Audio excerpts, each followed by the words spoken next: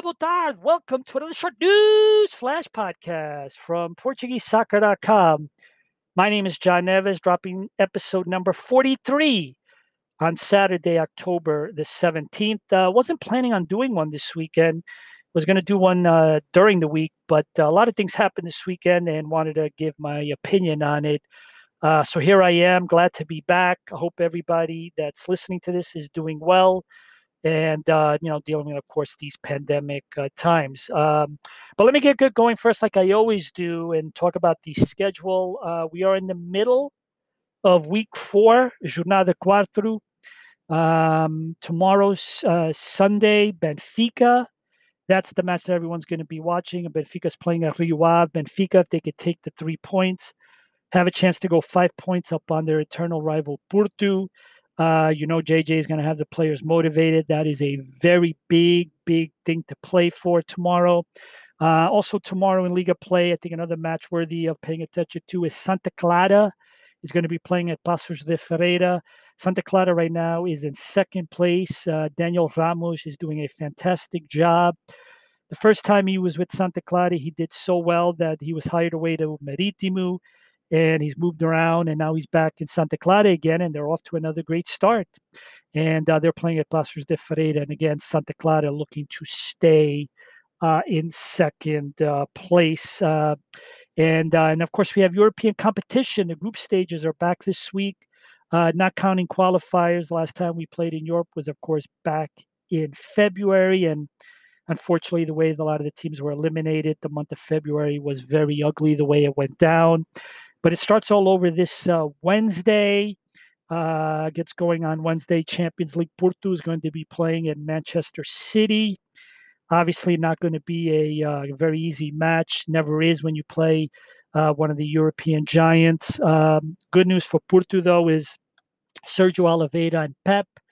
Of course, we know earlier this week Cristiano Ronaldo tested positive, and the photo that I got to tell you made its way around the world. I saw it on the news, Sky News, CNN, Fox. Cristiano is, he's an international story. And of course, the photo of Cristiano with the selfie at lunch, had a team meal. And of course, Sergio Oliveira and Pep were very close to him at that meal. That increased a lot of the concern among the Porto fans whether or not they would be available for the Clásico. But both players, of course, have tested negative, thankfully, and both of them are going to be going with the team to England. England does have, although they ask people that go to the country to quarantine, there is a sports exception for teams training and playing matches. So Porto's going to need those 2 players because that is going to be a very, very big match. And then Thursday, the 2 teams left in Europa, Benfica is going to Poland to play Lech Poznan. Sorry if my Polish pronunciation is awful. I know I got a few listeners from Poland, but it's not an easy name to say. And I probably didn't say it right, so sorry. But Benfica will be out there in Poland, and then Braga will be at home. That's the only Portuguese team this week that'll be at home, and they'll be playing AEK Athens of Greece. And one bit of news that came out today, very good news, is that the federation announced after talking to Portugal health authorities that matches, the first match, home match for Porto, Benfica, and Braga in European competition, which in this case this week is Braga first, they'll be allowed to have 50% of fans in their stadium. So that's very good news. And I'll talk a little bit more about the fan in stadiums topic a little bit later in this podcast. But obviously, the big thing to talk about today is the Clásico and what made me want to do this podcast. And the way I see today's podcast is very simple. I think Sporting gained a very good point, and Porto lost 2 points. These are 2 teams right now in 2 different places. To start with Sporting, Sporting right now, young team, brought in some experience to play with that young team.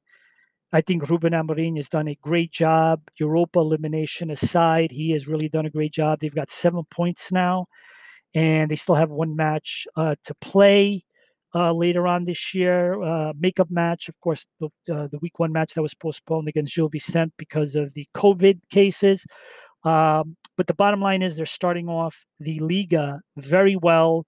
And if you've been following Sporting, and I know I got a lot of Sporting followers, of course, that Sporting usually in the fall, they tend to fall apart. They start to lose really bad matches. Last year, they were eliminated by Alverca in the Portuguese Cup in November.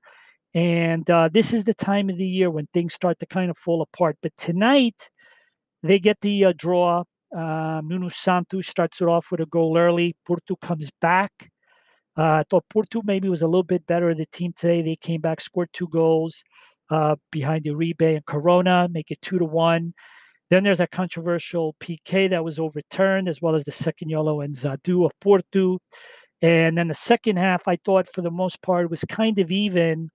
But then, of course, Vieto, scores the tying goal, and it is just a huge, huge point for Sporting psychologically, because the other day Ruben Amorim in his press conference said that he's got young players, they need to get experience, but he also mentioned the importance of getting good results to win back the confidence of the public and the fans. And I think today this goes a long way, toward doing that. And I think if you're Sporting right now, like I said, I just think that you have to be very happy. And there's a lot of opportunity ahead. Unfortunately, you do not have European competition, but they do have the Taça de Portugal, which they've had some success in. If they finish in the top 4 of the League Cup by the end of November, they'll play in the League Cup competition, and they've got opportunities. So I think if you're a Sporting fan, you should be very happy right now where you stand, and the fact that some of the younger players like Mateus Nunes, Nuno Mendes, some of these players now are all getting valuable experience. And like I said, I just think if you're Sporting, you should be happy. Now the other story, of course, is Porto, and Porto have dropped 5 points in their last 2 matches. When you talk about the Marítimo match first, everyone remembers the day before, a lot of talk of anti-jogo. Conceição talked about it in his pre-match presser. And to Marítimo's credit, they came in, they took the 3 points, and, Lito Vidigal felt very strongly about his team and, about how unfair it was with the anti-jogo. And, a lot of people, when a big three loses, say it's more of Porto's fault. But the reality was, especially after Porto came back to tie it 2-2, Marítimo came back and scored another goal. And I think that match is probably more of giving credit to what Marítimo did than Porto. But Porto, the thing I wonder about Porto is, they have a number of players that were moving on, and that happened the next day after the loss. And you can't help but wonder psychologically, when a team knows they're going to have changes like that, if it messes with the psychology of a team. I'm certainly not saying that the players didn't give it their all. They did, just like Ruben Diaz did, playing his last game from Benfica before he went to play, transferred to Man City. But, players are human beings too. And you just kind of wonder if, in the middle of all this stuff that's happening, if that messes with the team. I've never been a big fan of a transfer window in Portugal closing after a weekend of play ends. I've always thought it should be before. I've heard managers talk about this in their pre-match press conferences in the past, about how they just don't like that, whether or not a player is going to be around after this match when they're trying to develop their systems. But nevertheless, it was a great win for Marítimo, a very bad loss for Porto. Then you go into the international break, and Porto lose players to the national team break. Then they come back. Conceição did not have as much time as Sporting did to get his team ready. They play this match now, and they have all these transfers.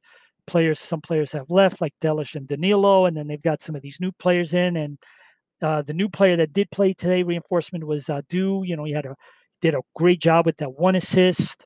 But then, Porto, they have all these other reinforcements that come in later. But, Porto, you could kind of say, is sort of still a work in progress in terms of trying to put together the team and to fit in all these players. But, Porto had their chances today to win and to walk away with the 3 points. And at the end of the day, Sporting deserves a lot of credit for, like I said, winning a point, whereas I think Porto loses, 3 points, and now they've lost 5 in the last 2 matches. And what's really dangerous about this situation for Porto is that now you don't have that buffer.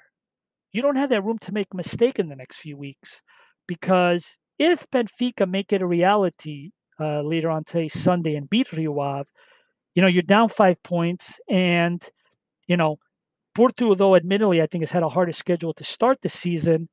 Benfica, obviously they're in a position now where they're 5 points ahead, and they're going to be motivated. So that's the hard part about this for Porto, is the fact that now they've lost these points, and now they're not in a position and don't have that room to mess up. Now, it's important to understand that the last two League of Champions were each down by 7 points in January, and that team still went on to win. I remember about, I think it was 4 or 5 years ago, Rui Vitória and Benfica were down 8 points in December. There was a match against Nacional that had been postponed because of fog and rain. They moved that match to December, 0-0 draw in the Chupana, and everybody wanted Rui Vitória out. And obviously he survived, and that season he went on to win the league. So, being down this early is not the end all, but I think to be down 5 points in the middle of October, I think that's the worrying trend here. And again, like Sporting, being in the position now where they have a position to avoid what they've done the last few years, where having these bad falls and they just start to lose and drop all these points, they have now opportunity to correct that. And Porto, they've got some, they're going to have it tough now. Conceição's got to try to work some of these new players into the lineup. He talks a lot about playing the Porto way. The city has a certain attitude, and that players, basically the club represents the city that way, and their style of play, their hustle. He talked about how some players on the team still need to learn that. But again, it's a team in transition. But the problem with a team in transition is if you can't afford to lose any points, then that just makes the job that much harder for Porto. So two different stories right now. I think if you're Sporting, you are happy. And I think if you're Porto right now, needless to say, you're a little bit nervous, and things don't get any easier going to Manchester City on Wednesday to play a very important match. There. Moving on to Benfica, like I said, a chance to go 5 points up today, and the guy that's going to be the biggest fan today, and he's probably always their biggest fan, but even more so today, is going to be Luis Felipe Vieira. I've said many times that when you are president of a big club in Portugal, or most clubs, but here my perspective is big club. Your other sports could win championships: basketball, futsal, roller hockey, handball. They could have European success, but at the end of the day, you are judged on the results of your first division team and the success of your first division team. And obviously, we know what's been going on with Benfica, eliminated from the Champions League, the way the last season ended with Bruno Lage and an interim manager, Verissimo. The money that was spent this summer, all the money that they brought in, all the players that they brought in. They did manage to sell Ruben Dias to help the finances. But, Benfica now has a chance, to try to win Europa and to try to get this 5 point lead today. And the one thing that Benfica has that Porto doesn't have right now is that while Porto has some of these new players they're going to try to bring in, Tareme's been with Porto for a while and he hasn't really played a whole lot yet. Not a long time that he's been with them, but he's been with them already a little while and he just hasn't seen any action. Benfica's advantage in their situation is that a lot of their players that they have been around the team now already for at least a month. A lot of them were bought, a few weeks ago. They weren't necessarily bought, on the final weekend of the transfer deadline. So Benfica is an opportunity here to be in a very good shape this week. They have a chance to go 5 points up. They have a chance to go to Poland, and I don't admit to knowing anything about this team they're playing. I'm sorry.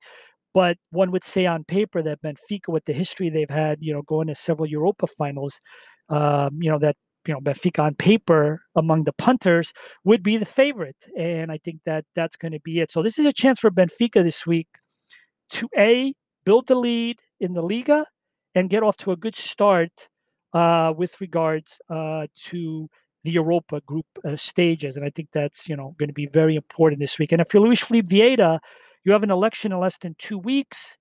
And obviously, if your first division team does well, that could only help you because the last thing you need right now is a losing streak before people are going to be voting whether or not you'll be able to finish out, what you have said is your last 4-year mandate. So, when you're a big club like Benfica, when you're a big club like Porto, when you're a big club like Sporting, there's always storylines. And the storyline right now for Benfica this week is opportunity. They have opportunities to do some things this week and to put themselves in a much, much better position. Moving on to the national team. What a great week it was. First off, obviously, Cristiano Ronaldo aside, best wishes to him. But, the national team, though, is in good position right now with the League of Nations. And, big match next month against France that'll pretty much decide that group. It's pretty much obviously between Portugal and France. Portugal has an opportunity now. Again, Portugal is the defending European champion. Portugal is the defending League of Nations champion. So there's a lot of things for Portugal to play this year right through next summer with the national team. Again, I'll use the word opportunity, and that's going to be a humongous match. It'll be played at the Estádio da Luz, and I think that that's going to be huge. And the national team just has so much talent. Ruben Diaz joining Manchester City. Yet another starter. Another player playing at that level of competition in the Premier League. And Portuguese, the national team is much must-see TV. They're doing, the players, and they're just doing well. And the one guy that to me is one of the best managers of all time. I'm not quite ready to say he's better than Jose Mourinho, but to me he's right up there, and that's Fernando Santos. He's managed all the big clubs in Portugal. He had good success with Greece's national team, and obviously we know what he's done in Portugal. And he recently became the most, he's managed the most matches for Portugal. He set that record beating Scolari. And right now it's just such a feel-good thing with the national team. I think we all should be very proud about the situation we have. And, COVID situation aside, I think, things are very well with the national team. Want to get back to talking about fans in the stands. And as I mentioned at the beginning of this podcast, of course, the 15% fans will be allowed at the European matches, starting with Braga this week. Liga teams still aren't able to put fans in the stands, even if it's 10, 15%.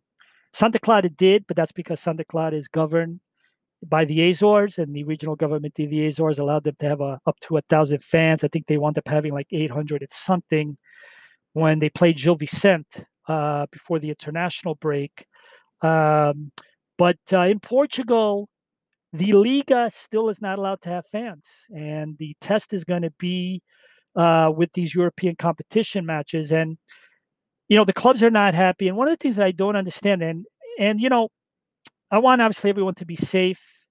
And I've had different opinions on my podcast, and right now, because of the way the cases are really rising in Portugal, almost 2,000 now a day the last few days, one wonders whether it's a good idea to have any fans in the stands. But on the other side of it, this is an outdoor sport. They're not playing indoors. Outdoors don't seem to be as problematic as indoors. And if you have a stadium with 50,000 seats and you only have 5,000 fans, then plenty of people could be spread out. I was actually watching a podcast. It's a Danish couple that lives in Lisbon. The name of their YouTube channel, I think it's something High Life or something. If you want to really know, DM me on Twitter and I'll find the name. But they're essentially a Danish couple that lives in Lisbon, and they go to a lot of Portugal Liga matches. They've actually done some tremendous videos about going to soccer matches in Portugal. And they were at the match in Alvalade against Sweden. And this is a couple. They're not married. They're living together. And while they're filming and doing their, their YouTube episode, and, the episode about going to see Portugal, Sweden, one of the security officers in Alvalade went up to them and asked them to separate because everyone was supposed to have 2 or 3 seats in the middle of them. So when you play in these big stadiums, I guess what I'm trying to say, there is a plenty of opportunity to be spread out. But for some reason, Liga matches are not part of these test cases. And, Portugal, Sweden playing Alvalade on Wednesday. And then you had the Clásico today in Alvalade, and you can't have anybody in the stands, but yet there was 5,000 people in the stands on Wednesday. So there are some people that don't like the way that, Alvalade could do this, but they can't do that. And I think that's a very fair argument to make. But at the end of the day, the health authorities, you have to kind of rely on them. You have to trust them that they know what they're doing. I like to think, especially as long as cases go down, that eventually you will see maybe like 5,000 matches at one of the big three stadiums and maybe 1,000 or 2,000 at the smaller stadiums. But that's provided that the cases start to go down. And Europe right now is, the cases are rising big time. Obviously, that's been the case in North America. I complimented Canada the other day, and then I had a few people from Toronto DMing me, including someone from Quebec, who were telling me that there's some issues starting to grow in Canada as well. So I was sad to hear that, although not as big as other places, but happening. Especially after they closed their borders and everything to the American side. But Portugal right now it's kind of a scary time, and I think if in a month from now they get this under control, I think you will be able to see fans at Liga matches. If not, then clubs are going to start to lose a lot more money than they already are. I think the big three lose something like over 20 million. So this is not very good. And as a matter of fact, Formula One has a big race in Portugal. I think I read they sold like 30,000 tickets, and it's looking like those 30,000 fans won't be able to be there. It might be, I didn't read what the number was, but I'm guessing maybe 5 or 10,000. So people that bought tickets and reserved hotels, might be out of luck. And how do you pick out of those 30,000 the five that get to go to the match? Or let's say it's 10,000, how do you pick one out of every three person fairly? So I'm glad I don't work in the ticketing business for that one. But, right now there is test cases going on in Portugal, and that's somewhat good news, with terms of European competition. But Liga matches, except for at least Santa Clara, and I'm not sure if Santa Clara's next match, which by the way is against Sporting in the Azores, if they'll have any fans there, we'll find out soon enough. But that's the story right now. No two Liga matches, and hopefully in a month from now that'll change, because the Benfica match against Standard Liège is on the 29th, and if that's a test case, then chances are it won't be until November before they decide what they want to do with more matches. I'm going to wrap it up here. A very funny story with me. I have collected a Cadernos de Bola for each of the last 21 years, and that streak is in jeopardy this year because obviously what's going on with COVID and not being able to go to Portugal. And I don't know if any of you tried to send any mail or packages to Portugal, or if you've had any relatives send packages from you in Portugal to wherever you are, but it takes a long time, and I'm waiting for my Cadernos de Bola. It's been about 5 weeks now, and I haven't received anything. I know Bola just started selling theirs on Friday. They waited for after the transfer window to print theirs, but I know the other newspapers have been around for a few weeks now, although theirs is not as updated. But I may have a local opportunity to buy the Bola, Cadernos de Bola, but it's my tradition, and I've got the streak of 21 years going, and I've got it up on my wall, all 21 previous yearbooks, or I call it preseason previews, that I think O Jogo or Bola and Record do a great job of, and I usually alternate every year. I don't necessarily buy all three. Some years I only buy what's available because not all three of them come on at the same time, but very funny story, and here's hoping in the next week or two that I finally get mine, because I want the paper copy. I don't want the electronic copy. I want the paper copy. So wish me luck that I get it very soon. Folks, that wraps up episode 43. Thank you for listening. Thank you for your support. Always enjoy the comments, and I love how this podcast is growing in numbers, and glad that I was able to put one together tonight, and I'll be back next week. Take care, everybody. Please stay safe, wear a mask, and I'll talk to you soon. Ciao, everybody.